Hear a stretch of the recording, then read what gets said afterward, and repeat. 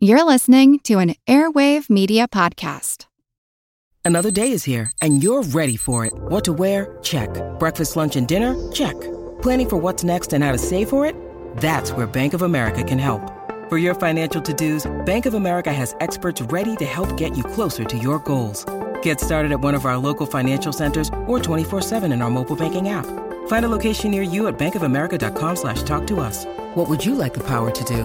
Mobile banking requires downloading the app and is only available for select devices. Message and data rates may apply. Bank of America N.A., member FDIC.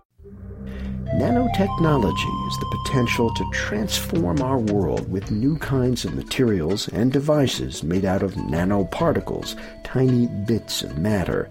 Well, an innovative way is being developed to create nanomaterials using microscopic organisms called diatoms.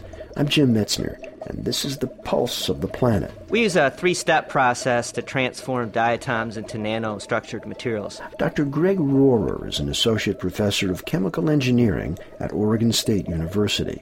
He and his colleagues have developed a means of turning these one-celled organisms into materials that could be useful for the semiconductor industry. In the first step, we just simply grow up the diatoms. And then in the second step, what we do is add elements of interest to the culture and hope the diatoms take them up into their bodies.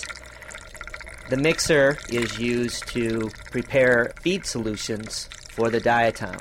The mixer dissolves silicon into seawater, and then this solution is fed to the diatom culture.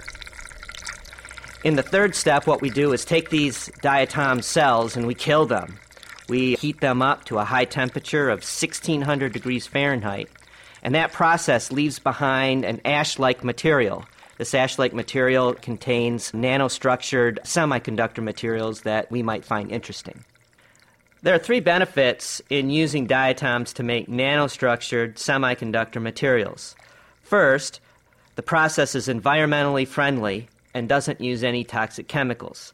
Second, the process is simple. We let the living diatom, with a little help from us, do all of the work.